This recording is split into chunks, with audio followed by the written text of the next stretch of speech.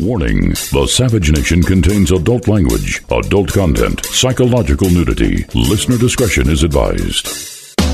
And now, the world's most exciting podcast, The Savage Nation, home of borders, language, culture. And here he is, New York Times best-selling author and National Radio Hall of Fame inductee, Michael Savage.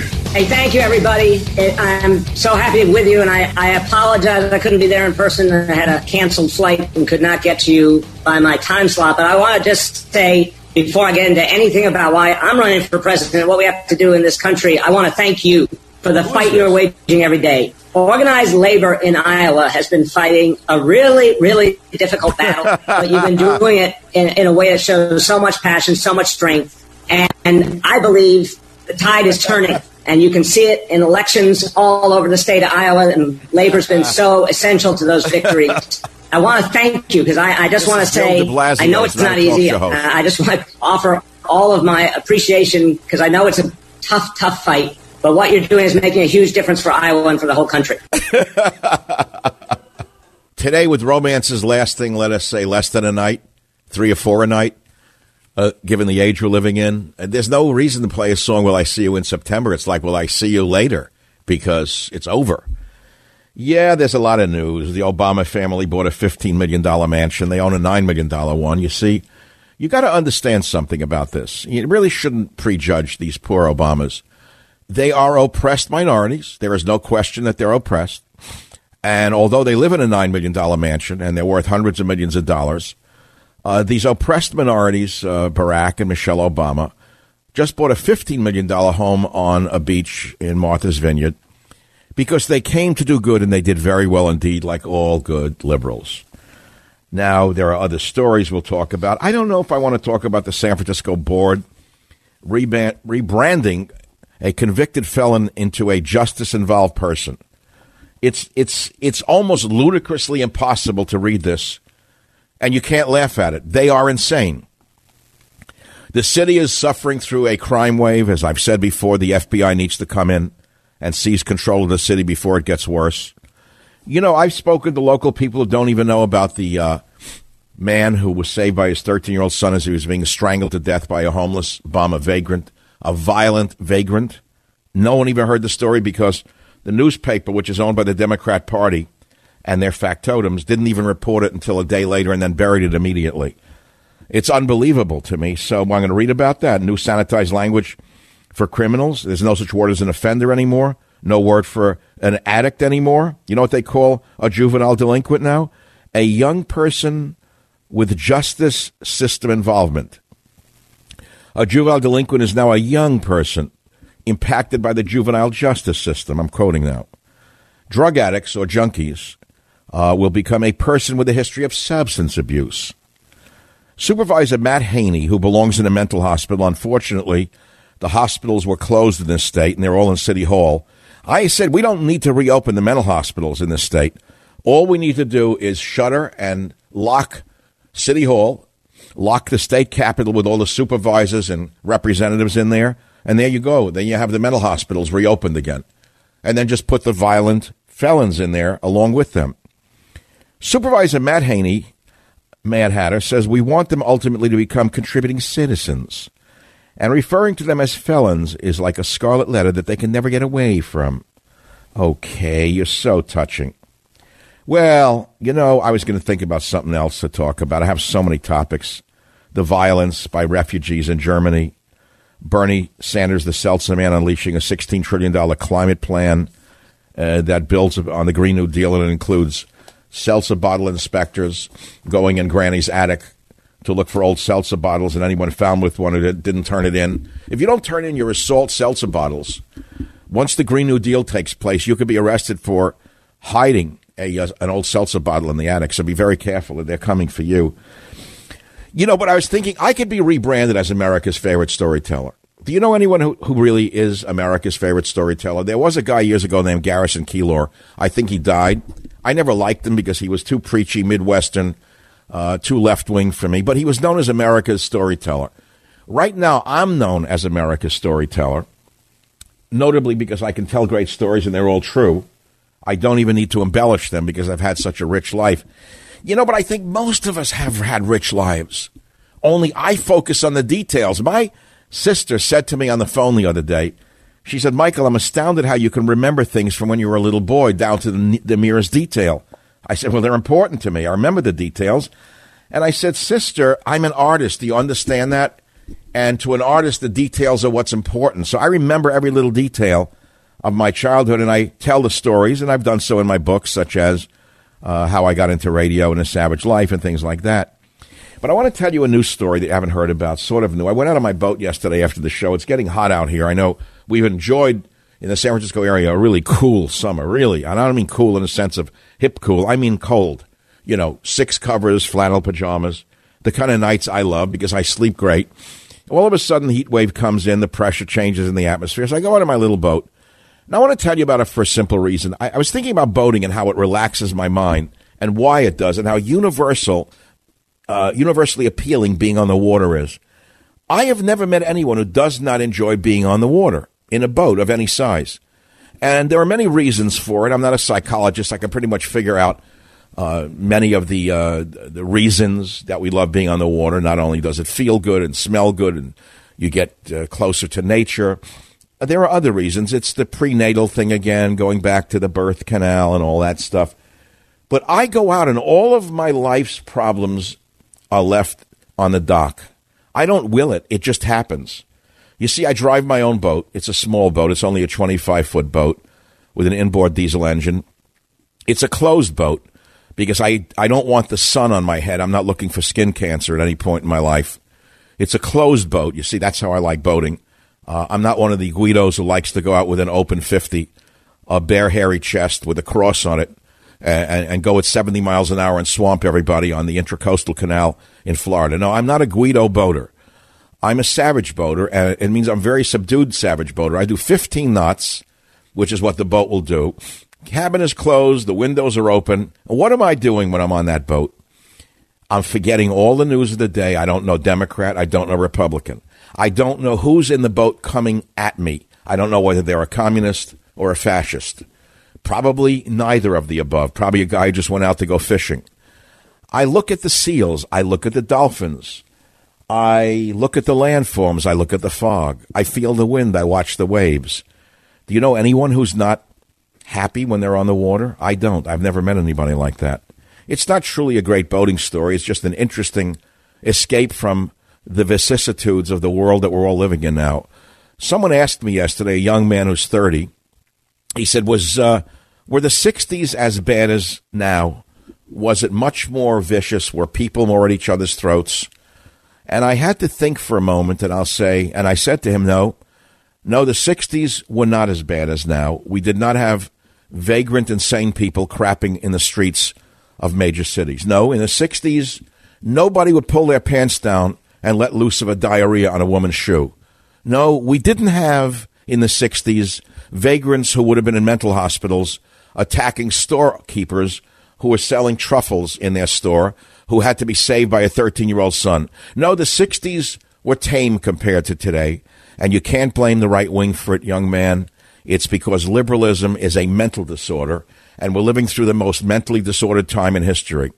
For them to say that everyone who voted for Trump is a Nazi or a fascist is indicative of their low IQ, number one, and the insanity of the left, number two. But when they reclassify junkies and felons and juvenile delinquents into language that's so absurd that a 6-year-old would laugh at them, you now understand that the ruling class in liberal cities is truly a mental case. All of them belong in a mental hospital. But then again, I am America's favorite storyteller, and I don't want to bum anyone out. I don't want to make you upset by calling insane people insane. And speaking of insanity, the so-called, I guess, the American Psychology Association or something along those lines, I had it here. It's not the truffle shop, not the drag queen story. No, not the drag queen story. It was somewhere along the way that one of the bigwigs in the psychology world said that all the mass shootings are not caused by mental illness. No, not at all. No. It's caused by and not mental illness. There's no mental illness at all related to shooting. And not drugs either. Well, he's just a pimp for the drug industry. That's what, unfortunately, the leaders of the psychology associations have become. which are frontmen for the drug industry. And we all know that the second shooter, the Toledo shooter, in fact, was not motivated by hate. He was motivated by insanity and drugs. He was on cocaine, marijuana, and I think a few prescription drugs thrown in as well. This is the Savage Nation. San Francisco board brands convicted felon as justice-involved person. U.S. joins countries in agreeing to regulate giraffe trade. Now, you know anyone who trades in giraffe parts? If you do, please report them to somebody and see if they can be arrested. Who in the world would buy a giraffe part? Who in the world buys that stuff? Report shows U.S. deficit to exceed $1 trillion next year. But, hey, come on now. Let's stop it. Let's not point that out because we got to remember MAGA. But you got to understand something. MAGA comes at a cost. And if MAGA's cost is $1 trillion next year, well, it's well worth it because it's done by someone who believes in MAGA. Now, what else is in the news? Crappy Jew Year. I didn't make that up. Crappy Jew Year is a tweet that was sent out by a New York Times editor. A New York Times political editor has a years-long history of anti-Semitic and racist comments on his Twitter page. You haven't heard anything about it from the Democrats, but according to those who investigated, Tom Wright Piersanti, who's been a senior staff editor at the NYT for more than 5 years, has made a series of Jew-hating comments and racist comments, which is still available on his Twitter page. Interesting, Twitter didn't stop him. One tweet that is still public is from the early morning of New Year's Day in 2010, when the New York Times editor admits he's anti-Semitic and proud of it, but announces that his New Year's resolution was to be less anti-Semitic, even though the tweet's content mocks Jewish people. He said, I was going to say crappy Jew year, but one of my resolutions is to be less anti-Semitic. Wright Piersanti tweeted on January 1, 2010 at 9:30 a.m. So he says, so happy Jew year, you Jews. He has not yet been fired. We haven't heard anything yet about this man at the New York Times from any of the Democrat candidates, which is why I played Will I See You in September, because hopefully not. Back in a minute. Savage.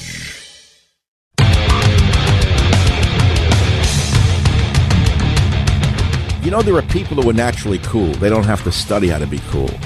Then there are the imposters in Hollywood study cool people to learn how to be cool, to learn how to sound cool, learn how to talk cool, walk cool.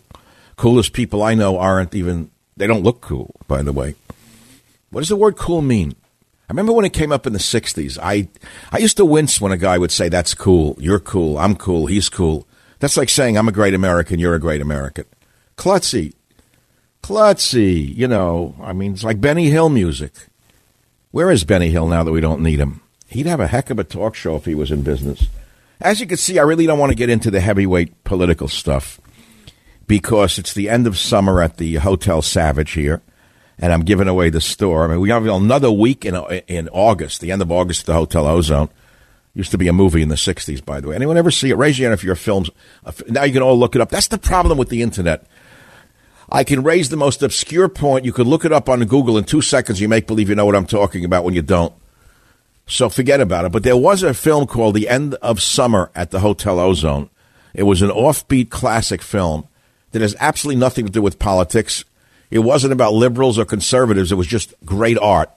Is there any great art anymore? Speaking of great art, I'm watching something on Netflix. I know I'm not supposed to mention it because they're very left-wing and all that. But I must admit that I need to go to Netflix Rehabilitation if I can find such an organization. Is there a Netflix rehab program somewhere out there? Because last winter I must have put in 1,000 hours or more on series. I was watching series from Turkey that I didn't understand one word in Turkish, but I liked the series, like 50 episodes of a detective. Another one in Russian, didn't understand a word. But the guy was so interesting and so cool, and the female lead was so sexy, and the scripts were so well written in translation, I watched every one of them. So now I'm addicted to another Netflix drama, and I think it's called Mind Slayer or Mind Hunter. Mind Hunter, and it starts out really slow, and it doesn't look like it's going to be any good. And it's about a young guy in the 60s who starts to create, almost by accident, a division of the FBI that starts to do psychological profiles of serial killers. So in the beginning, it looks corny and it doesn't look like it's going to grip me. But, all right, I'm watching it. And then slowly but surely, they bring in a female lead, his girlfriend, great actress. And she adds a dimension to it that I think the show would have died if they had not written her in, because women bring a certain dimension of beauty, obviously, to any show. And so she's written in. And then the two characters are amazing. One is a gruff older guy, FBI agent, who's cynical of the young man. But the point is I'm watching their investigation of serial murderers. And one of them is a 6'8", 280-pound white guy, I have to throw that in our age, who they get the permission to go visit in a prison somewhere. And, you're waiting for him to come in. They're sitting in the room waiting for him with a tape recorder. Then a guy comes in, and I don't know where they got this actor from, but the way he describes so matter-of-factly how he killed women, mutilated women, what he did to his mother because she insulted him. And the funny part is that almost all of the serial murderers had a mother who was a BI to them, a mother who put them down, a mother who neglected them, a mother who insulted them, a mother who emasculated them. It's amazing, isn't it? Savage.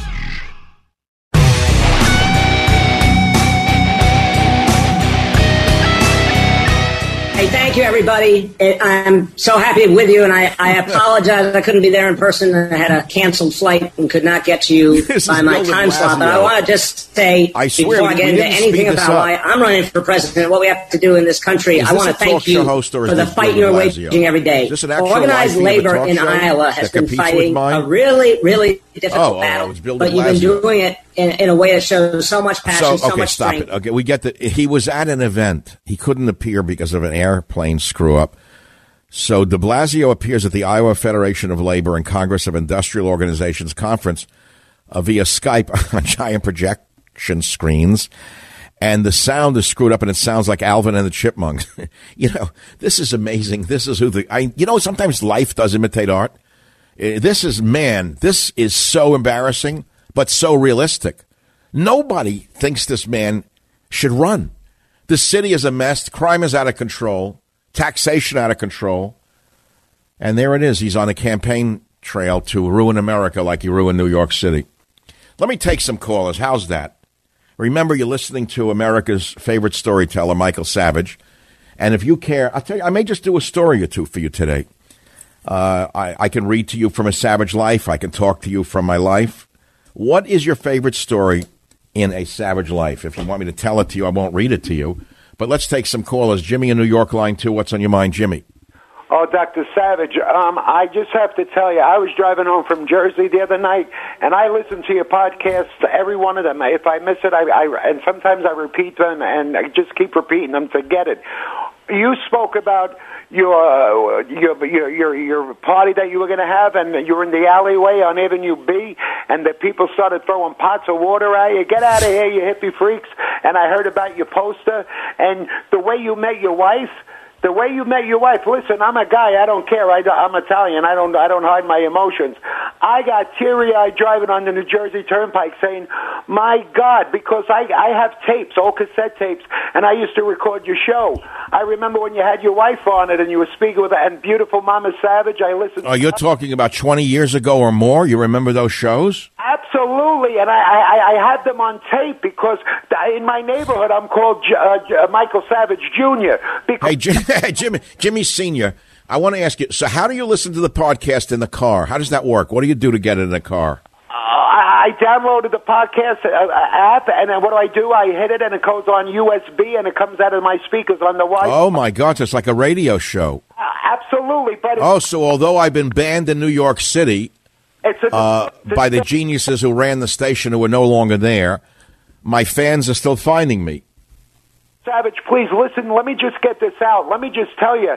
I know people say, "Oh, I love you, I love you." No, but like I told you, I'm the guy with 3 generations, and you don't have to get dramatic. Yes, I did lose my son. Yes, he did listen to you, but my father introduced me to you. How beautiful when you play Mozart's Requiem, when you tell your stories about the Mongols and what I've learned from you, I never learned in school. You have to understand me. I'm not saying this to blow smoke up anybody. No, Jimmy, listen to me. I'm a national treasure. I have to say it because Yes. I'm not so far away from Donald Trump and knowing who I am.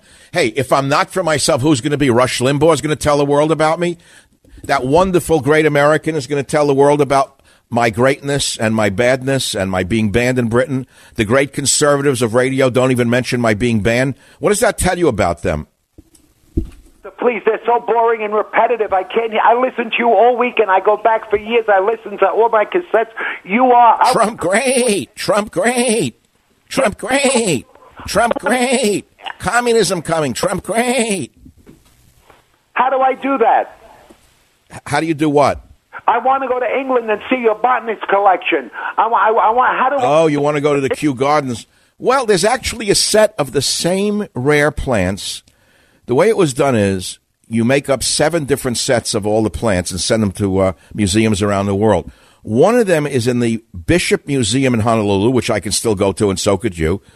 Another one is in the Hermitage in Moscow, which definitely shows Russia collusion, because the Russian Academy of Sciences wanted my plant collection, because I didn't know it 40 years ago, but I was already colluding with Russia then. I had no idea by sending the botanical specimens. There's a set of the specimens in Berlin, and then there's another set in the New York Botanical Garden, I believe. Now, you can't go into the herbarium and say, can I see Michael Savage's collection, because it is not organized in that manner. They are dispersed. There are hundreds of different medicinal plant samples or herbarium sheets, and they're spread throughout the herbarium under different phyla, under different genuses, under different species. It's something that only an expert could do. I'm sorry to tell you, but I'll tell you what I'm going to do, since you're interested. I may go up. I have one collection that I've saved for myself, which is worth a fortune. I will photograph you and show it on my. Do you follow me on Twitter or on michaelsavage.com? michaelsavage.com and Twitter.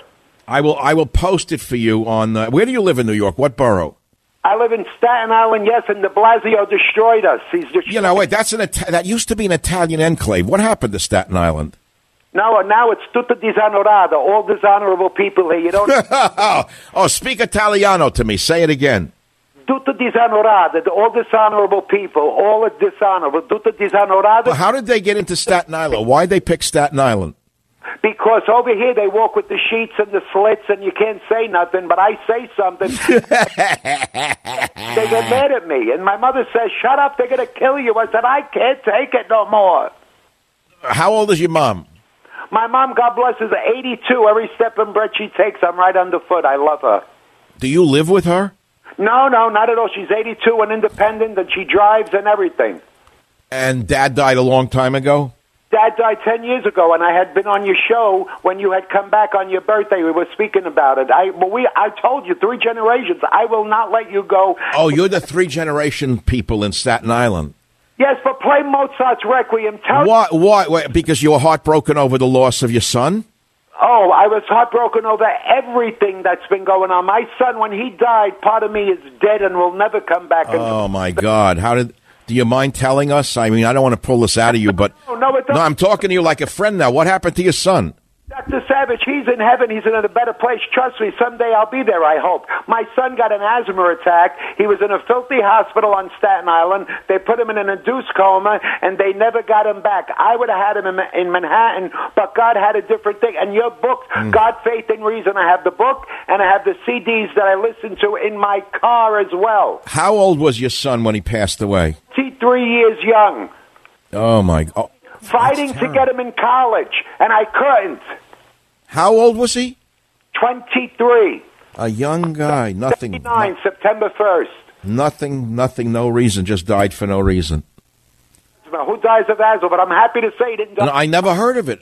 Well, okay, yes, people do choke to death from a respiratory collapse. So what? I don't understand. It's a filthy hospital?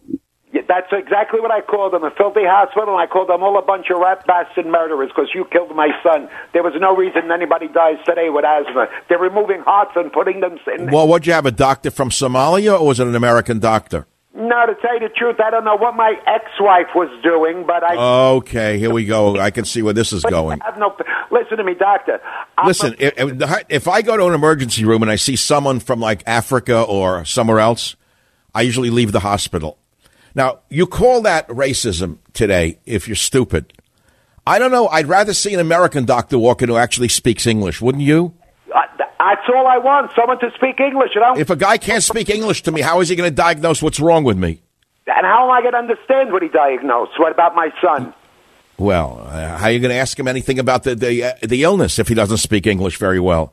Exactly. Believe me, you have no idea what this borough has turned into. Staten Island and Brooklyn are a disgrace. Why do you think I opened the show today playing what I did and saying I went out on my little boat yesterday to get away from the world? The world is driving me crazy right now, Jimmy. Jimmy, it's a sick place. Have you ever heard of a story like the one I read the other day? A guy is delivering like a stove or an air conditioner in Florida, him and his friend from a company. They're delivery men, right? Installers. The woman is in her 70s.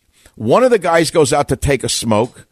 This guy's left in the apartment with her. The other guy hears screams, comes in. The woman is dead on the floor in a pool of blood and on fire. The other delivery man, who was high on marijuana and cocaine, beat her to death with a hammer and then set her on fire with acetone. Have you ever heard of a story like this? Jesus Christ, no. No, but Jimmy, what I'm saying is, how can the world get any more insane than it is right now? It's upside down, I say. The devil is running wild. Well, what? Well, okay, so I would say drugs had a lot to do with that, wouldn't you? 100%. 100%. I'm fighting with my niece. I tell her, stop giving the baby the sugar. Stop giving him the dope. Stop giving him... Oh, I saw another one in the supermarket this morning. Another well-dressed, good-looking blonde, and there she is with the child. Would you like a scone? Would you like a cupcake? No breakfast, just dose him up on sugar. The kid gets hyperactive. Then they put him on a pill for hyperactivity. Then the kid goes out and buys illegal drugs when he's 16, and they wonder why there's so many drug addicts in the country. Dr. Savage, before you let me go... What am I, like the Lone Ranger left? Am I the only one who remembers anything, the connection between food, diet, and behavior? Am I the only one left in the world? No, I listen to you emphatically. Doctor, may I just share one more thing with you and I'll let you go? Why not? You're a great caller. Go ahead. I'm selling the house. Go ahead. It happened in 3 weeks. We buried my cousin, brain cancer, 68. Another burial. No, if my wife hears this, she'll say, can you stop taking callers talking about death? But wait, my Aunt Ruthie had a massive stroke. We're running back. Go on. Let's hear the whole thing. Who else got sick or died in the last year? Cousin Anthony, who was his wife is Ludwig's of 18th Avenue. He married Jewish. He converted. Anthony Castaldo's bar mitzvah. He passed away, 46 years old, of an overdose. After they went through 300... Wait. You lost me on it. He's Italian, converted to Judaism? Yeah, my uncle, yes, he's Italian, and he converted to... Married Jewish, converted to Judaism, and he still was a junkie? No. His son became a junkie. Well, you could blame it on the mother. That's how I opened the show.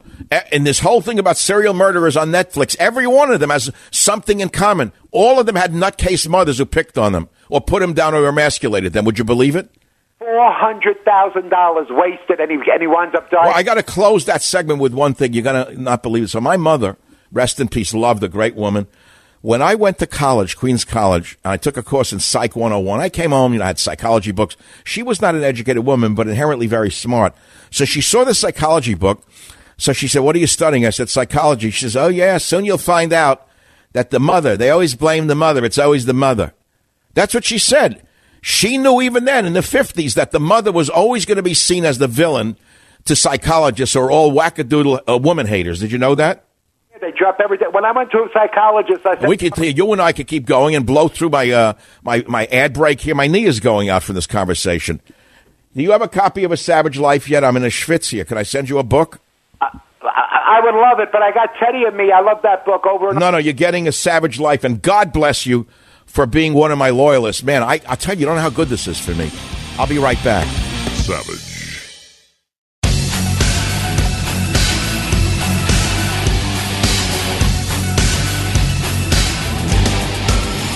Medal of Honor. Nothing like the Medal of Honor. I wanted one, but they told me I don't qualify. I said, can I give it to myself anyway? They said, I don't think that's a good idea. Like stand-up. It's like a stand-up job. The president said that he wanted to give himself a Medal of Honor, but the people in the military said it wasn't a good idea. He said, can I give it to myself anyway? They said, I don't think that's a good idea. All right, it's like a stand-up.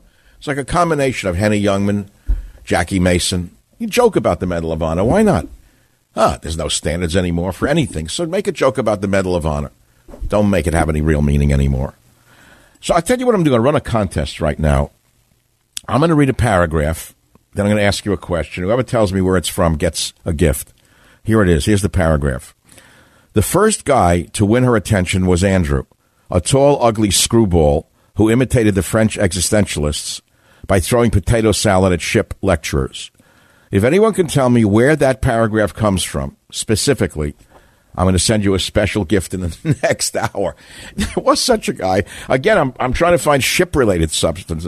So he threw potato salad at ship lecturers, Andrew did, and everyone thought he was cool. You talk about cool. This guy was 6'5", like Ichabod Crane, and he was a withdrawn hermit-like guy on the ship. Everyone else was like a jock from college.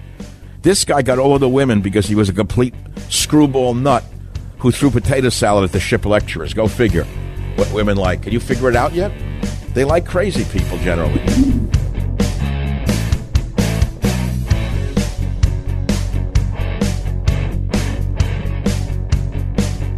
The Westwood One Podcast Network. Warning, the Savage Nation contains adult language, adult content, psychological nudity. Listener discretion is advised.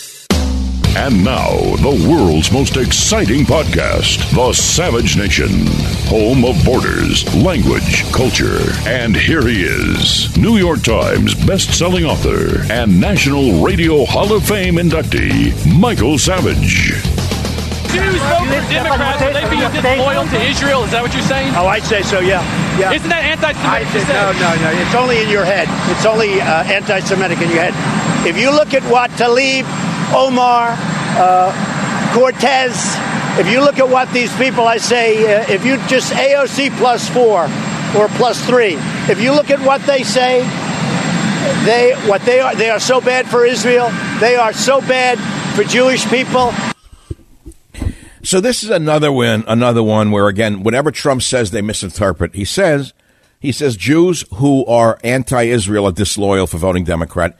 I agree with him 100%. The Jews I have met in my life who are liberal Democrats hate Israel. They're always on the side of people who would put them in a concentration camp or kill their children. I don't understand it. So why is Trump wrong to point out the obvious right away? Oh, it's a trope.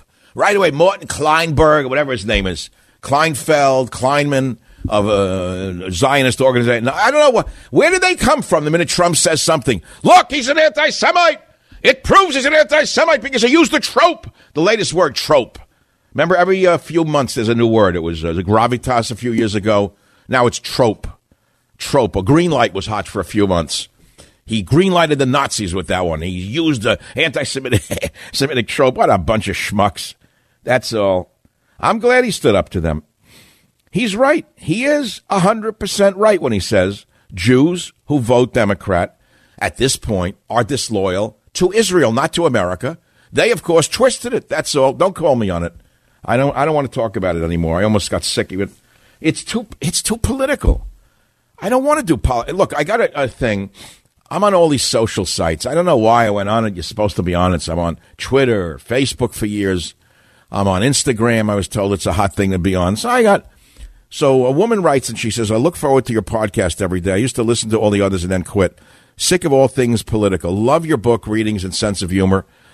She says, I'm a fellow New Yorker and appreciate your satire. I look forward to your epidemiological viewpoints and really loved Diseases Without Borders. Thank you for all you do. Well, I say thank you for all you do. That's all. Now we have a winner. Is there any kind of soundbite we can play? I read a paragraph before. I'm going to read it again. Someone knows where it's from. And I'm going to read it again. It's an obscure paragraph from an obscure book. And here it is. Actually, I should build up to this by reading where it comes from. It was a converted troop ship, the MV Waterman, that carried my friend Marty and me on our pilgrimage to Donnie's Paradise Island. 2 years it took me to save up for that trip. When we first escaped our moorings, with deep foghorn vibrations not matched by today's jet wine, all of my past seemed to slip beneath my feet. That was going somewhere. The last person in my family to ride a ship was my father on his immigrant journey to America. Turning around on the stern, drunk with Marty and a couple of hundred other budget-minded travelers, and feeling New York's West Side recede as in a dream, I knew I had cut the umbilical cord for good. Out to sea and seated for my first meal, I knew the next 10 days would be bad news for food. Cheap German food served by surly waiters not older than you does not make for an appetizing prospect. So I took to sneaking into the first-class lounge each night and heaping the tasty little sandwiches into my raincoat.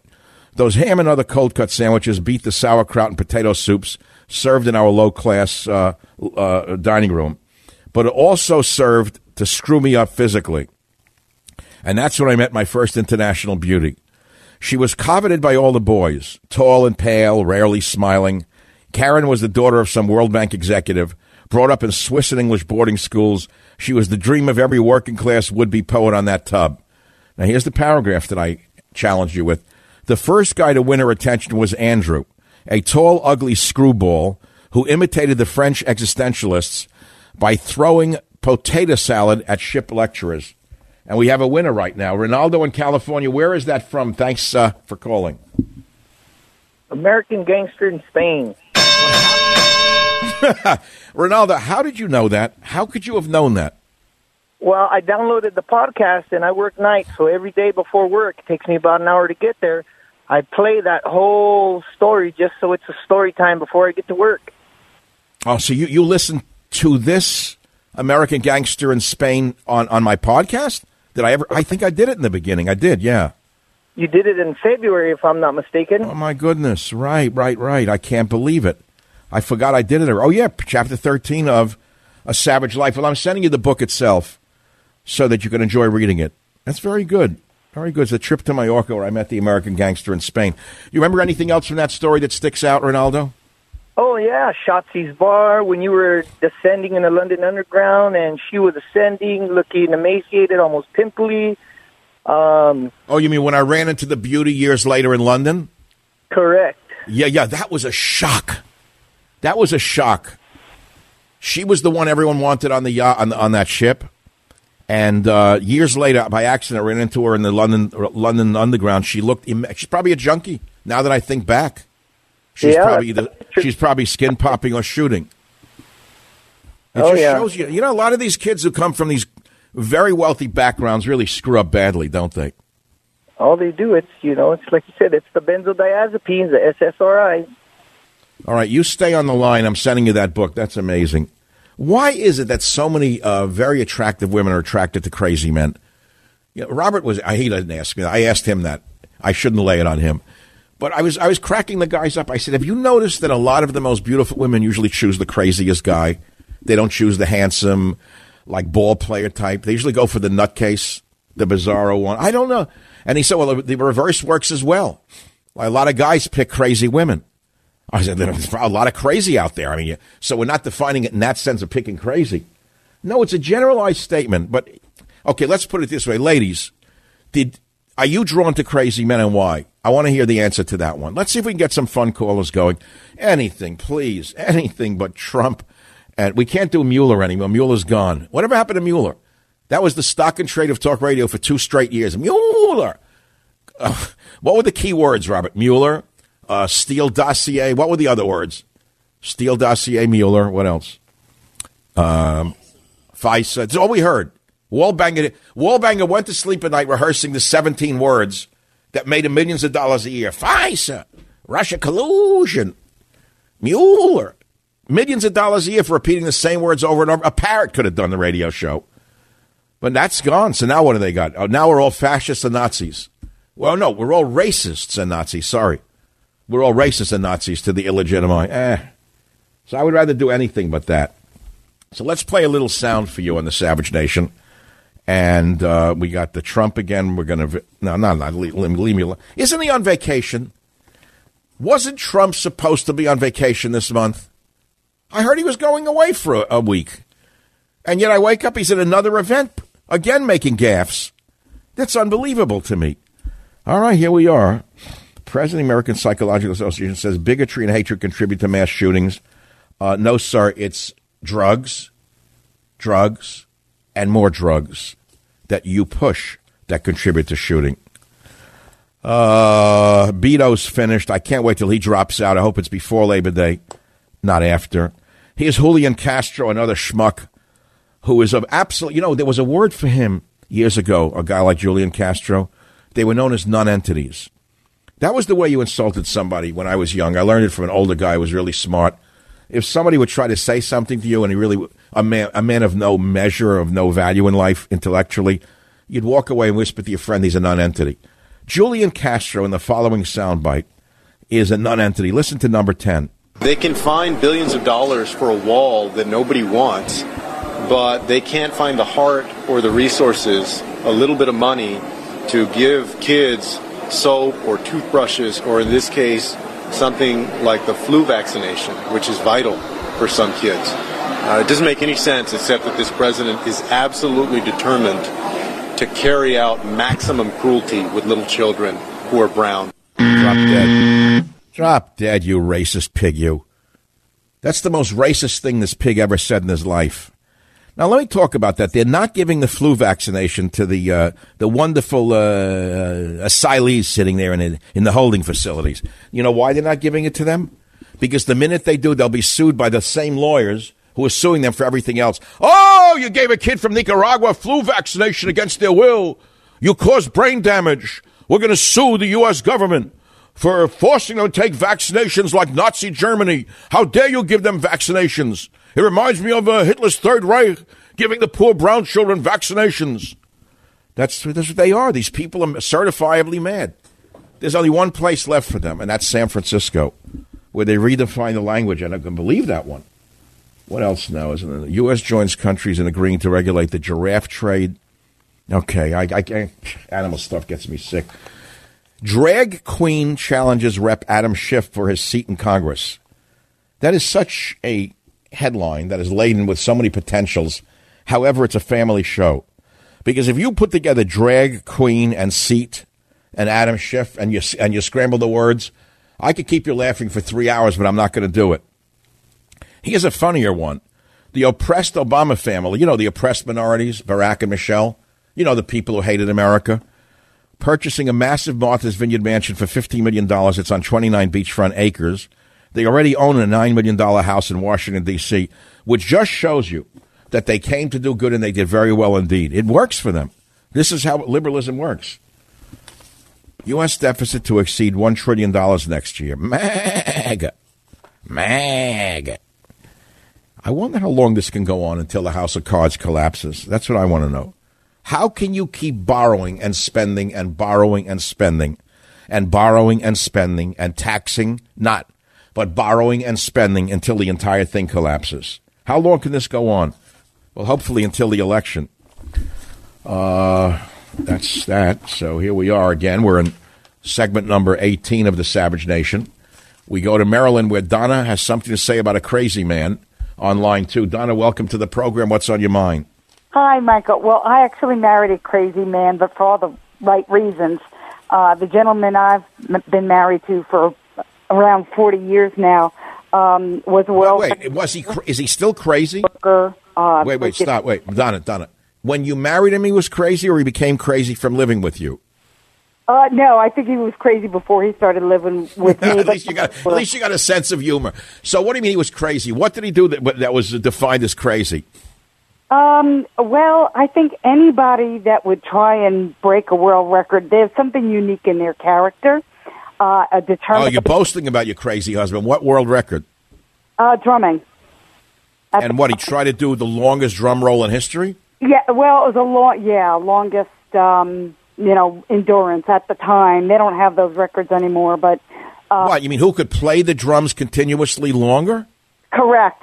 Well, drummers are all crazy. I've known that from the beginning. Yeah. I took up drumming when I was young, but I wasn't crazy enough to excel at it. Very interesting profession, and I've met some really terrific... Do you remember when I had Buddy Rich's daughter? She called from Las Vegas. You know who Buddy Rich is, right? Yes, my husband met him. Buddy Rich is one of the greatest drummers of all time. So I was playing a Buddy Rich solo on this show, and out of the blue comes a call from Vegas, and it's the daughter of Buddy Rich. I don't know if you remember that call. It was just amazing to me. It was quite a kick. Your husband still plays the drums, or what? Yeah, and has... They let him bring in a drum set to assisted living?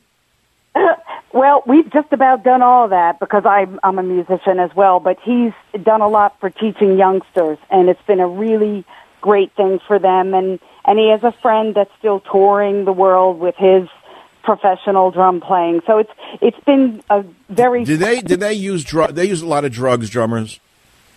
No, not necessarily the drummers. I think, personally, I've seen it more with the guitarists. Oh. And what do you play? What instrument? I play guitar, flute, mandolin. And you children? You have children? Yes. How did you raise children being a musician? I would think that's very difficult to do. It's wonderful, and one of my children actually believes that there's mathematics involved with the guitar playing, and I think there's a lot of truth to that. He doesn't believe that the Earth is flat, huh? Definitely not a flat earther. Nope, not. You're very good-natured. I really appreciate it, and God bless you for doing such a great job. I'm sending you a copy of A Savage Life. Back in a minute. Savage.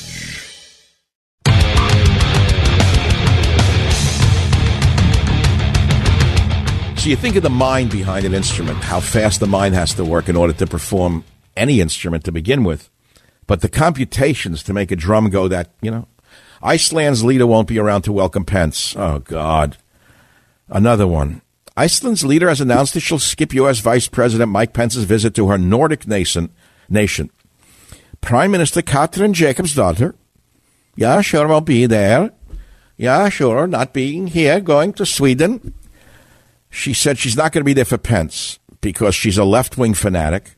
And although it's a country called Iceland, there's no ice left in Iceland. There's no Vikings anymore. Where have the Vikings gone? They've died. Where are the Vikings? Are they all Hell's Angels now locked up in prison somewhere in the Nordic countries? Where are they? Since taking office, Jakobsdottir, it must mean Jacob's daughter. Her name is Jakobsdottir. Jakobsdottir has spearheaded progressive policies on abortion rights, LGBT rights, and climate change. I'm sure her Viking ancestors are thrilled hearing about the fact that she's committing suicide for her nation. Activists, including members of her own left-green party, have protested Pence's visit, calling it disrespectful to minorities. Why? Pence is one of the nicest Christian people on the planet. Where's the disrespect? To a liberal, unless you worship a statue of Karl Marx when you arrive, you're disrespectful to the nation. All right, when I come back, we're speaking with a lieutenant colonel about the threat posing. Well, it's a threat about big deal. Savage.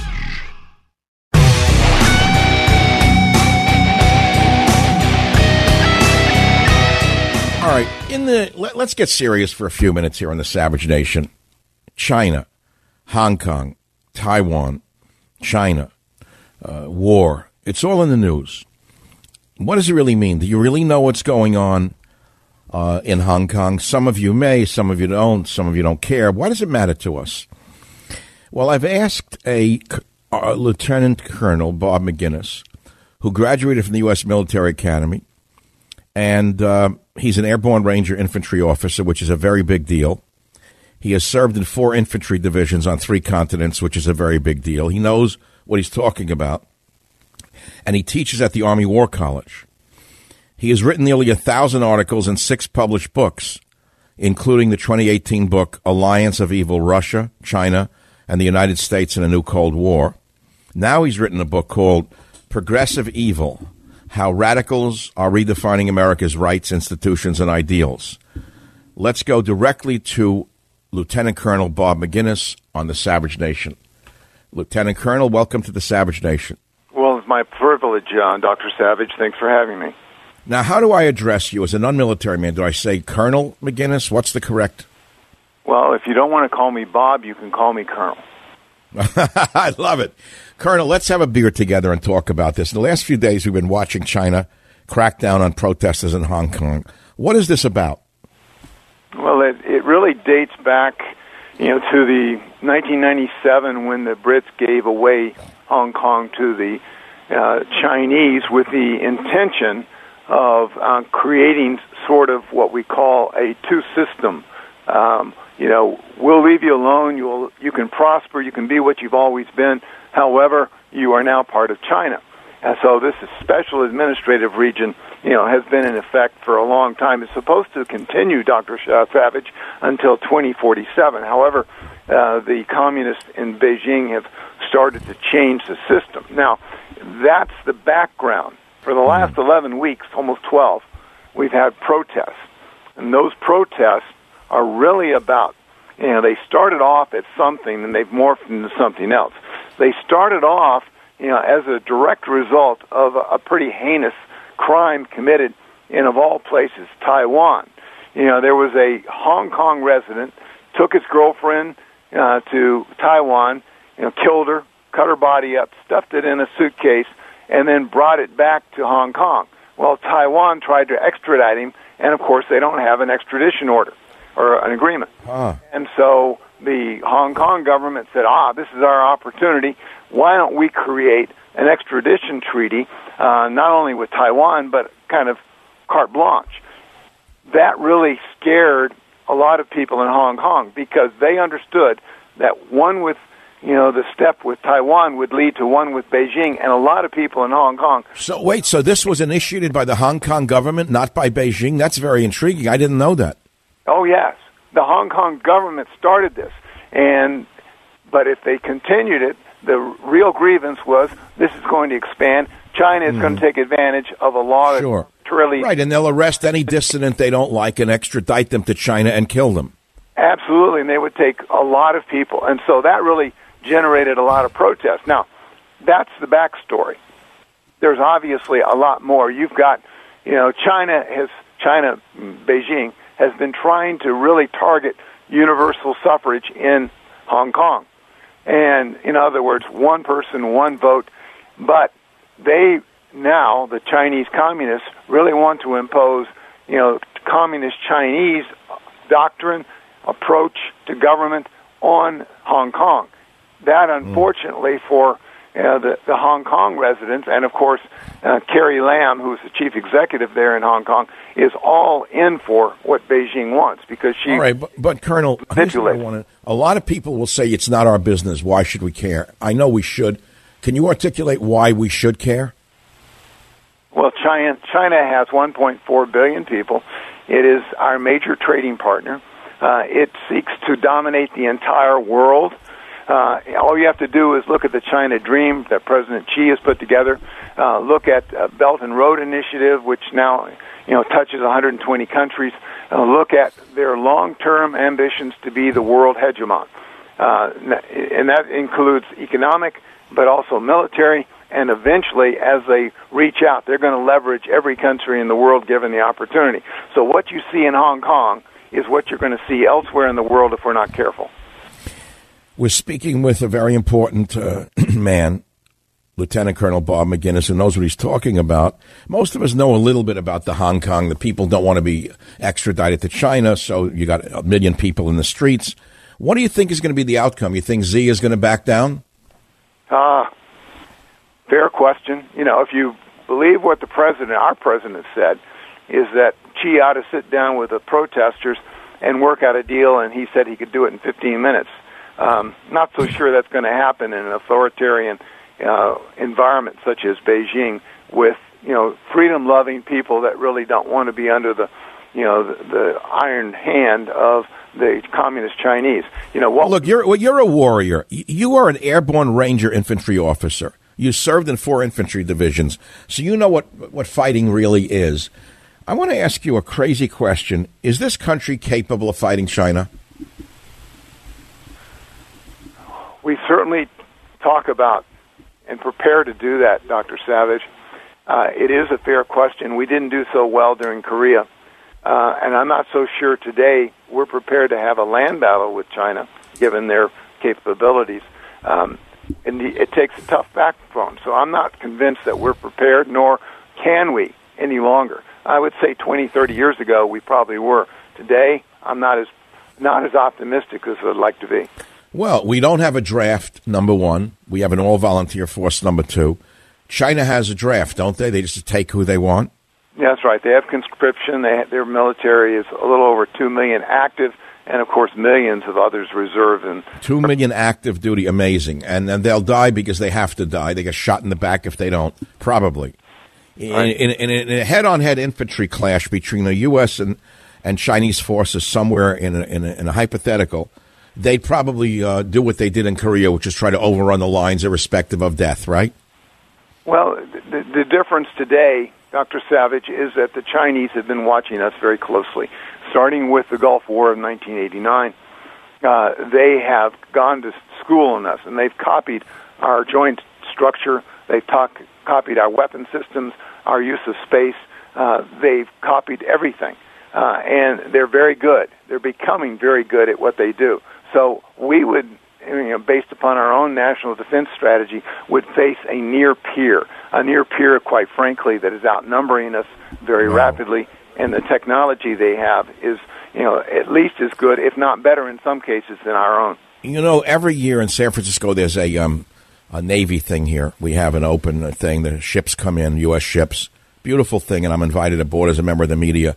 I distinctly remember, a number of years ago while Obama was president, aboard one of these ships, there was a young Chinese woman with a camera who was allowed to go anywhere she wanted on that ship and take pictures of almost every aspect of the ship with a big smile. I thought it was crazy. I knew she was spying on our technology, but apparently people in the military under Obama didn't know that. Well, I can tell you when we go to Beijing with our military personnel, we buy new phones before we get there, and we discard those phones on the way out. We recognize that they are spying. We recognize the spies here in Washington. They're literally stealing virtually anything that is not tied down. Well, what about foreign students, students from China? Why are there so many of them allowed in our best universities in computing and technology? And Absolutely. Why are they here? Well, they're here because we're naive. Well, I'm not naive. I'm not naive. You're not naive. Trump isn't naive. Why hasn't this changed under Trump, do you think? Well, it should have changed, but we still have a lot of visas out there, as you well know, for the universities. And we know how these young people are selected to come to the universities. We know how people are filling, some of our high-tech positions. And when you do background investigations on a lot of these people, you'll find the tentacles reach back to China and certain organizations that we are known to have taken in the past a great deal of our intellectual knowledge. You have a new book called Progressive Evil, How Radicals Are Redefining America's Rights, Institutions, and Ideals.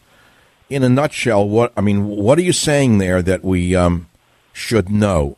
The germ of the book is about how progressivism is communism?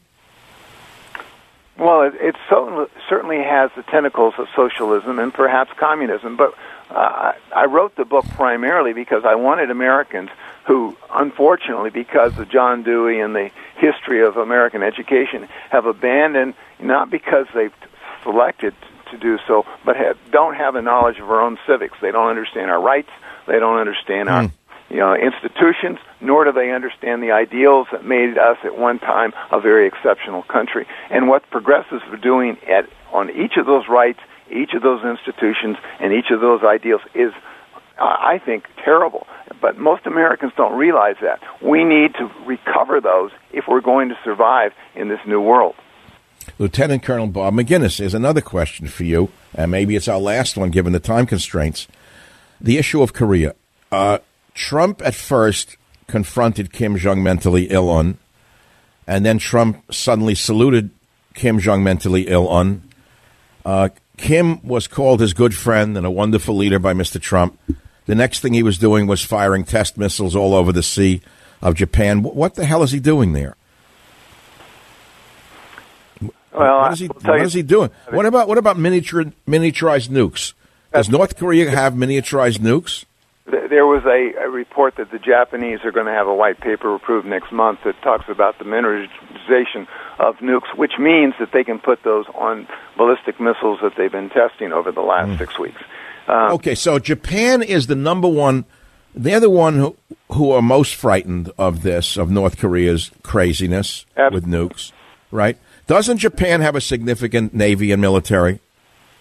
Well, they're trying to be, in spite of the MacArthur-imposed Constitution. I know behind the scenes, Dr. Savage, they're trying to fix it, but they haven't been able to. I've talked to some very senior Japanese officers.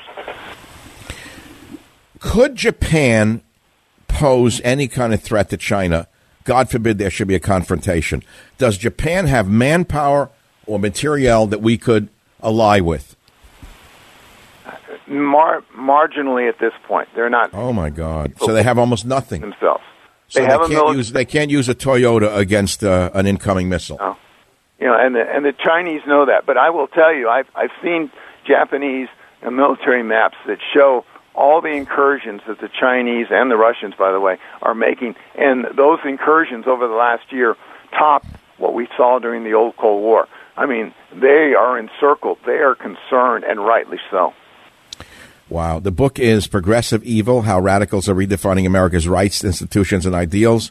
And the author is Colonel Bob Maginnis. Thanks for being with us, Colonel. I really appreciate it. Oh, thank you, Dr. Savage.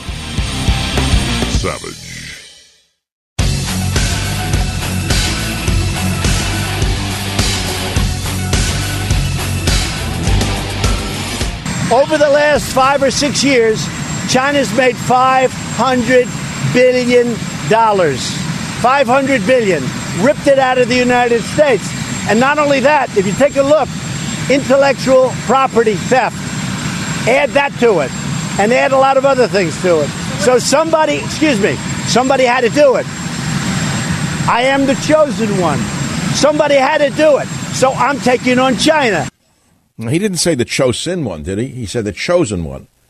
What a difference one letter can make. He said he's the chosen one.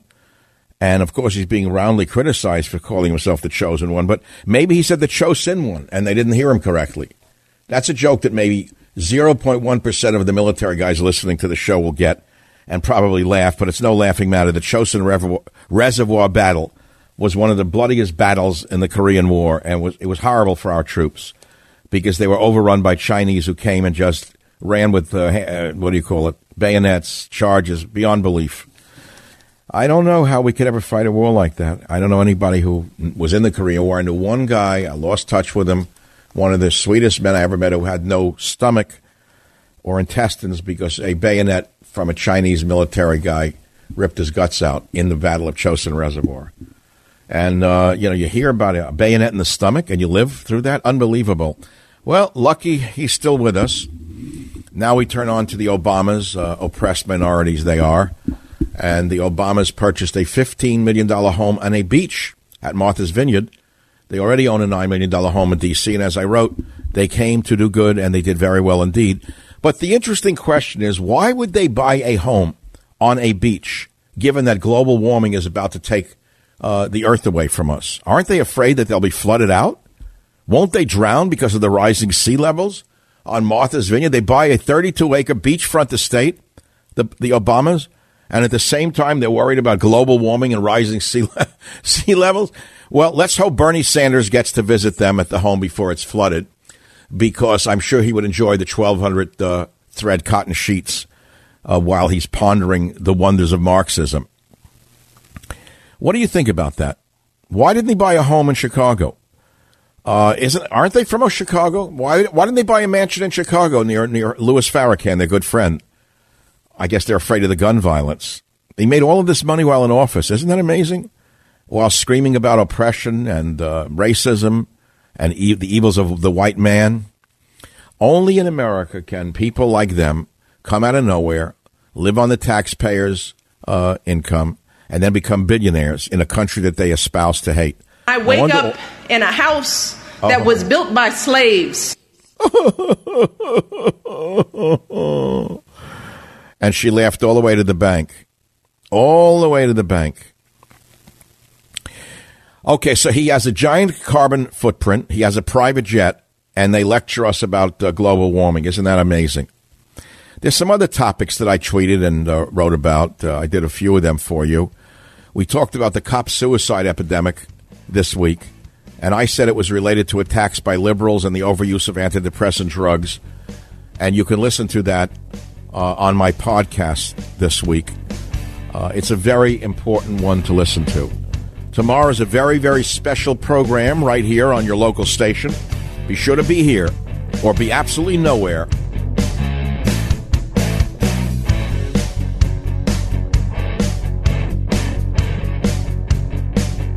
The Westwood One Podcast Network.